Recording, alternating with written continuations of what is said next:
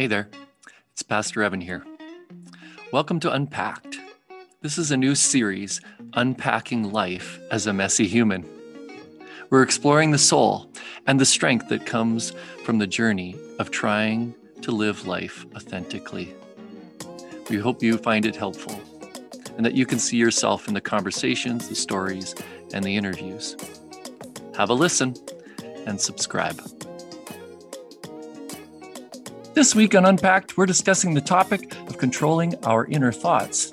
I share a little bit about how you can have control over the kind of thought environment you create in your own mind, and how the beliefs you choose to follow and challenge have a significant impact on our feelings. Using the book Why Emotions Matter, I unpack the 4 ways they discuss how we can influence our thought life and improve our mental health. And I also talk a little bit about discovering our hidden beliefs, your inner critic, and understanding your motives. The Enneagram is a great tool for that one, and you know how much we love that. With the help of community and God, we can move towards healing. I hope you enjoy, and make sure to like and subscribe, and maybe even leave us a review. Hey, I wanted to give something a little bit of a try here. I'm just going to read something that I read this week. I'm going to just riff a little bit on what I think about some of what's been provoked in my mind, so to speak. Several years ago, I recall going into my mentor's office and sitting down, and we were talking about something. And at some point, I said to him, "Well, you can't control your thoughts." And he looked at me kind of perplexed and said, "Well, you certainly can." And I remember that day kind of vividly, because it was one of those days in my early life as a young adult where I started to wonder if that was actually possible and what that could mean for my life and my future. So this week I'm reading in this great book, Why Emotions Matter, and I've been using it quite a bit. It's written by Tristan Collins and Jonathan Collins, and it's just a great book on understanding what our emotions and why they matter to us, and the signals that our body sends us. This is kind of one of the last chapters. I'm just going to read you a little bit, and then I'm just going to talk to you about some of the suggestions that they make and some of my thoughts on those things. It says this: many of us think of thoughts as uncontrollable. We believe we can choose what thoughts we speak aloud and act upon, but we don't think that we actually control the thoughts themselves. To a limited extent, this is true. Thoughts pop into our minds all the time without asking permission. But notice we said limited extent. You might not have control over which thoughts appear randomly in your mind, but you do have control over where your mind or thought train goes from there. You also have control over the kind of thought environment you build and encourage within your mind. You have control over the beliefs you choose to embrace and the beliefs you choose to challenge. Your thoughts have incredible influence on your feelings, and it's worth working hard to make changes in this area. And then they go, let's look at 4 ways we can influence your thought life, or you can influence your thought life for improved mental health. I'm going to quickly just tell you the 4 areas, and then I'm going to kind of unpack them a little bit. The first one is resisting the downward spiral. The second, identifying our hidden commitments, and I would add our hidden beliefs. Third one is understanding your motives. And then the last one is practicing gratefulness. I'm going to do these in no particular order, but I am going to suggest this. In my little test group, which is my Zoom call that I do on Sundays, I asked, the folks in the group to just share, well, what's the most natural or easy thing for you to do? And which one are you most challenged by? And hands down, practicing gratefulness was one of the ones that they suggested was the most natural and easy to do. In our discussion, one of the things that I suggested to them was that actually it's probably the most natural, because it's the one that we were taught to practice. Most of us, if we've read anything or even been kids in a healthy family, we were taught to be grateful. We were taught to say thank you when somebody did something nice for us. We were taught to look for the good, hopefully, if we lived in a healthy environment. And in a way, I think that's one practice that we need to continue to work on. But I also think that it is the most natural. In fact, occasionally I have even suggested to people, oh, it might be worth, at the end of the day, reflecting a little bit on the things you were grateful for the day. And even when we wake up in the morning to, when you're drinking that morning coffee, be grateful for that coffee. Maybe that's you. Certainly was me this morning. But then also to be grateful for a good night's sleep, for grateful that you have the opportunity to interact with people today that hopefully will contribute to your mental health and well-being. Right. So I'm not going to talk too much about that, other than to say, if you aren't practicing gratefulness, if you aren't practicing gratitude in some way, and or especially if it is not natural for you to do so, that might be a great thing to practice. It's one of the ways of intentionally using our brains. And practicing gratitude develops a thought life that leads to more positive thinking. And so I just throw that out there. I'm not going to talk too much about that one, because honestly, the other three are way more interesting to me. All right. So, and I think they will be to you. When we jump back and we go, okay, what does it mean to resist, or resisting the downward spiral? I think this is really interesting, because what it actually is saying is, what does it mean for us to, in a sense, talk about or take control of our thinking so that our feelings could be healthier or could be altered? Right. And it can be very easy for us. I know this is for me the case. Sometimes, you just start thinking something, and then that maybe isn't great. And then you can think the next thing, and then you can think the next thing. And the next thing, you're making up stuff about how bad everything is.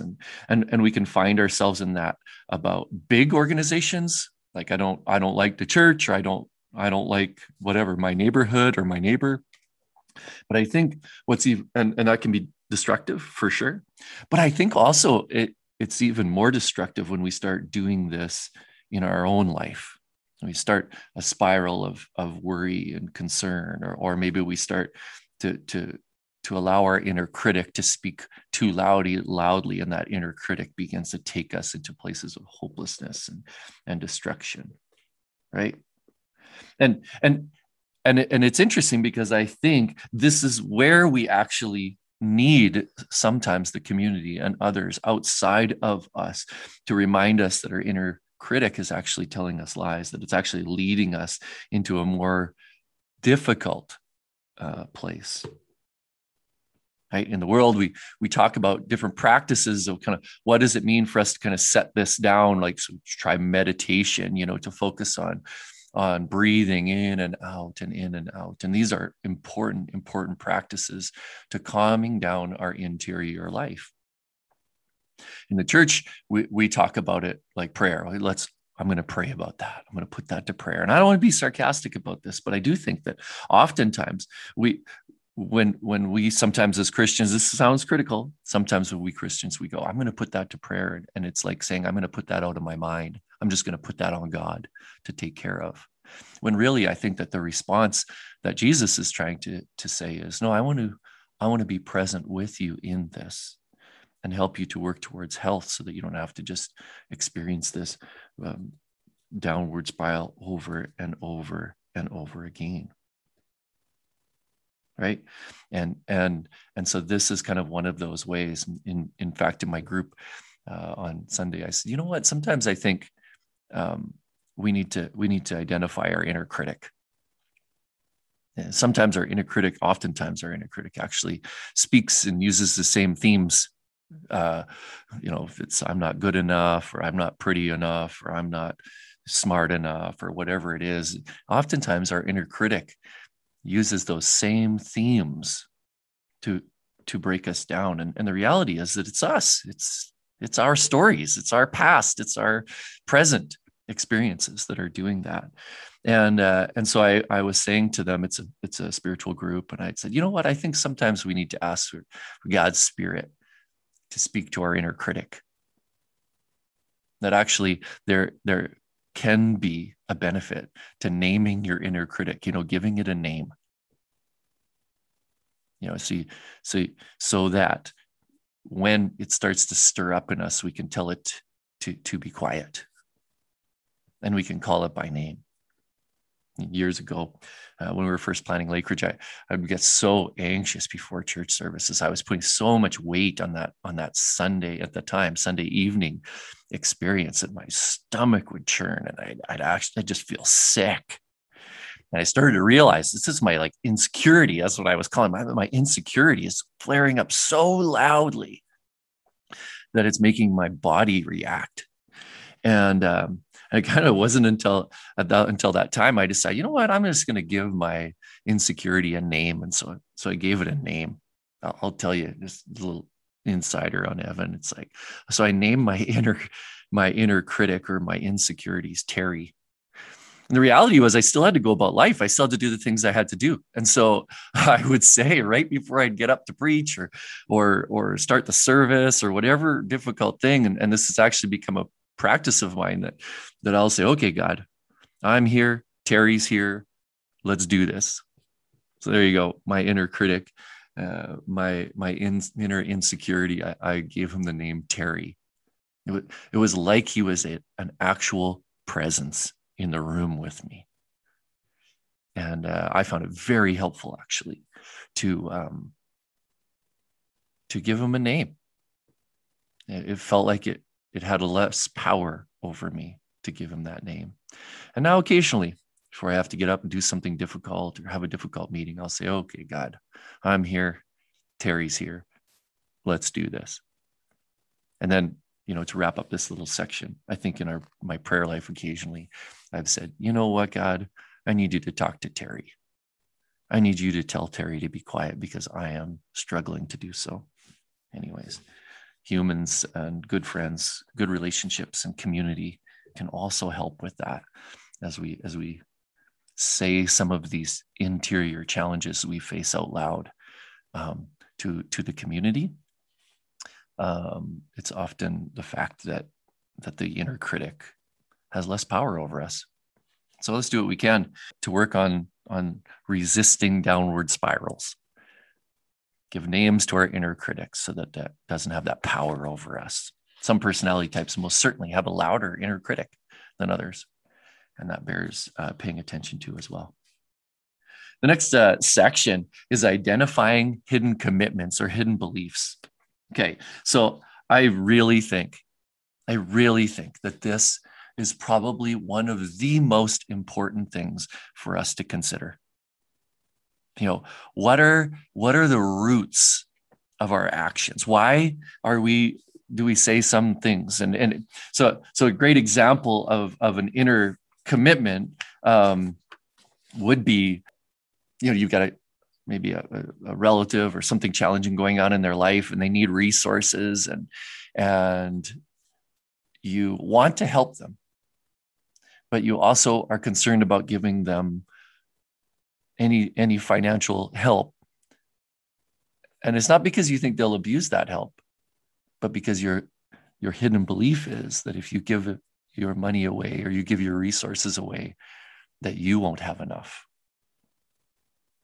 And so we try to figure out other ways to help out. It's kind of the same thing, where you say New Year's resolutions are a great example, right? Where we go, in January, and just coming up on January 1, you go, I'm going to go on a diet, or I'm going to stop drinking this year. And then, you're 2 weeks into January. Maybe this wasn't the case in the pandemic, but you're 2 weeks into January and your friends call you up and say, hey, we're going out for supper. We're going out for drinks. And you go and you find yourself, having some drinks or just doing something that was against your New Year's resolution. And in a way, this is your inner belief. This is your inner commitment, actually, that the belief that you want to be with your friends. It's a good thing, I think. The belief that you want to be with your friends, circumvents your desire to, stop drinking or stop eating out, spending money you don't have, or those kinds of things, right? And so this is your inner, this is your hidden belief that actually hanging out with your friends is more important than your financial situation or your alcohol consumption or whatever that might be. And so that's another simple way. But our hidden beliefs, they sneak up on us, and all of a sudden we find ourselves in contradiction with ourselves.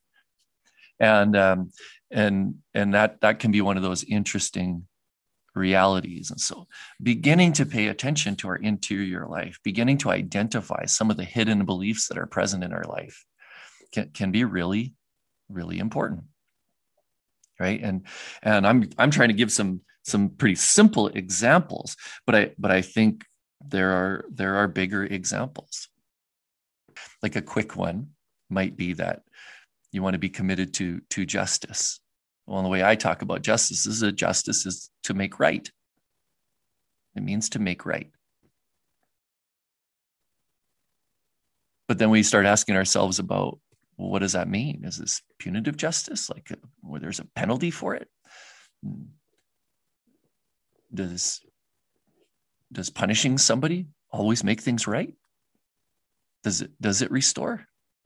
Does it restore a relationship? Does it restore brokenness in us, in our community, in other areas? Well, to be honest with you, not in every case. And then we've got this hidden belief. Do I want this person to be punished, or do I want to actually make this right? And that can be some of those interior, hidden beliefs and commitments that we have. Anyways, something to really think about. What does that look like? And then to remember that behind every commitment is a big assumption.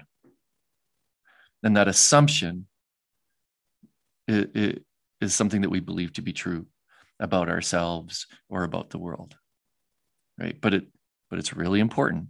That is a big assumption. Okay. Pay attention to maybe little places where your hidden commitments or your hidden beliefs start popping up. Naming those hidden beliefs help us to grow as human beings. So just a little suggestion. Oh man, the third one or the fourth one, I guess we're already on the fourth one, is understanding our motives. I'm going to give a little commercial, and I know that some of you have listened to our podcast already and have heard that both Tara and I are pretty interested in the Enneagram. And I think the reason why I'm most interested in the Enneagram is because this is a personality tool that actually helps us to do the work of revealing the actual motives that we have in our world for the things that we do. It's a tool that helps us to identify how we see the world, how we see relationships, how we even see ourselves in different organizations and things that we do. Understanding your motives is the reason why, and we're all made differently, right? The reason why some people can hear something and they hear it from a negative perspective or right, from a hurtful perspective. And another one can go, well, that was just no big deal. Like, not a big deal at all. So understanding motives actually helps us inside the context of ourself is really important. Like, why? What motivates me to do the things that I do? Good or bad? What is the driving thing that's behind me? Right? Do I serve others because, like, deep down, I really want them to serve me? Do I serve others because deep down, I really want them to give me credit? Do I serve others because I really believe that's what I'm made for? And it gives me great joy. Maybe even my faith is connected to that. I'm an Enneagram 7, so the other is opposite. It's like, do I find fun and exciting things to do because I'm just a fun and exciting guy? Or Do I find fun and exciting things to do as a way of avoiding or going around potentially painful things? It might look the same on the outside. Certainly my social media would look the same, right? Evan's doing this fun thing, or he's building this new project, or now he's got this thing going on, or whatever it might be. But am I doing that because those are the things that bring me the great joy? Or am I motivated actually to avoid the great pain and hurt in my life? I shared in one of our podcasts that in many ways, in particular in my younger years, that I think oftentimes I was trying to find a lot of fun, exciting things as a means of distracting. As I've learned, right, that was maybe what was motivating me to try all these new things, I've become much more stable, much more balanced, and honestly, brave. I have more courage to allow myself to experience hurt and woundedness. I go through kind of the deep waters of experiencing emotional pain so that I might come out the other side healthier. The Enneagram helps us, and as one tool, helps us to focus on the blind spots in our life. And we all have them.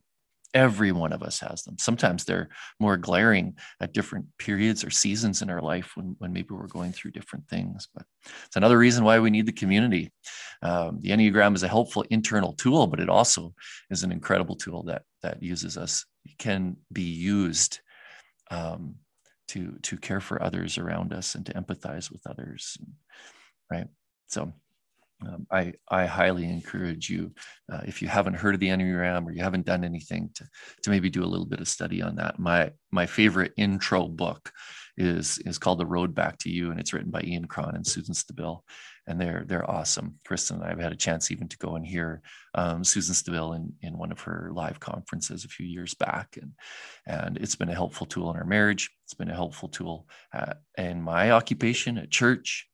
It's just a helpful tool in so many different ways. So I encourage you to think about that. What are the motives behind your actions? I'm growing increasingly tired of trying to adjust people's behavior without talking about what is driving that behavior. I think that's way more the work of the church these days, and the church, running around trying to control people's behavior, honestly, just simply does not work. But going around and helping people to reveal motive around their behavior seems to grow people. And it's one of the things that probably gives me the most joy, is seeing people in my community start to experience some freedom, maybe even from the unhealthy motives, right? From the hidden beliefs that they have, from helping them to resist these downward spirals, and ultimately helping them truly live a life of gratitude. It's true. Thoughts jump in our head, and they jump in uninvited sometimes.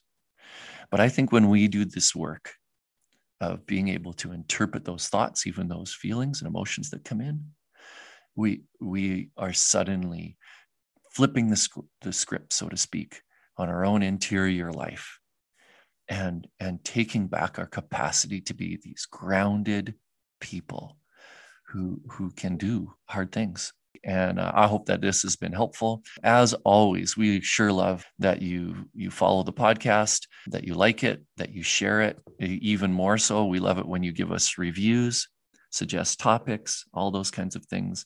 And then I'm going to put this out there. If you need help and you find that your thought life is out of control, I really would encourage you to be brave to reach out to somebody to talk that through. I offer myself, as always, to be a resource in either helping you to do that and come up with some strategies for that, or to direct you towards healthy humans and other resources that could help you to do that. May God give you the grace that you need. May He give you the capacity to see these interior thoughts that are going on in your life, so that they don't take you into downward spirals. May you take control of those things so that you can see your hidden commitments or hidden beliefs. Right? May that lead you towards understanding the motives that you have that are built into you. And then lastly, may it lead us towards living more grateful and free lives in this next year.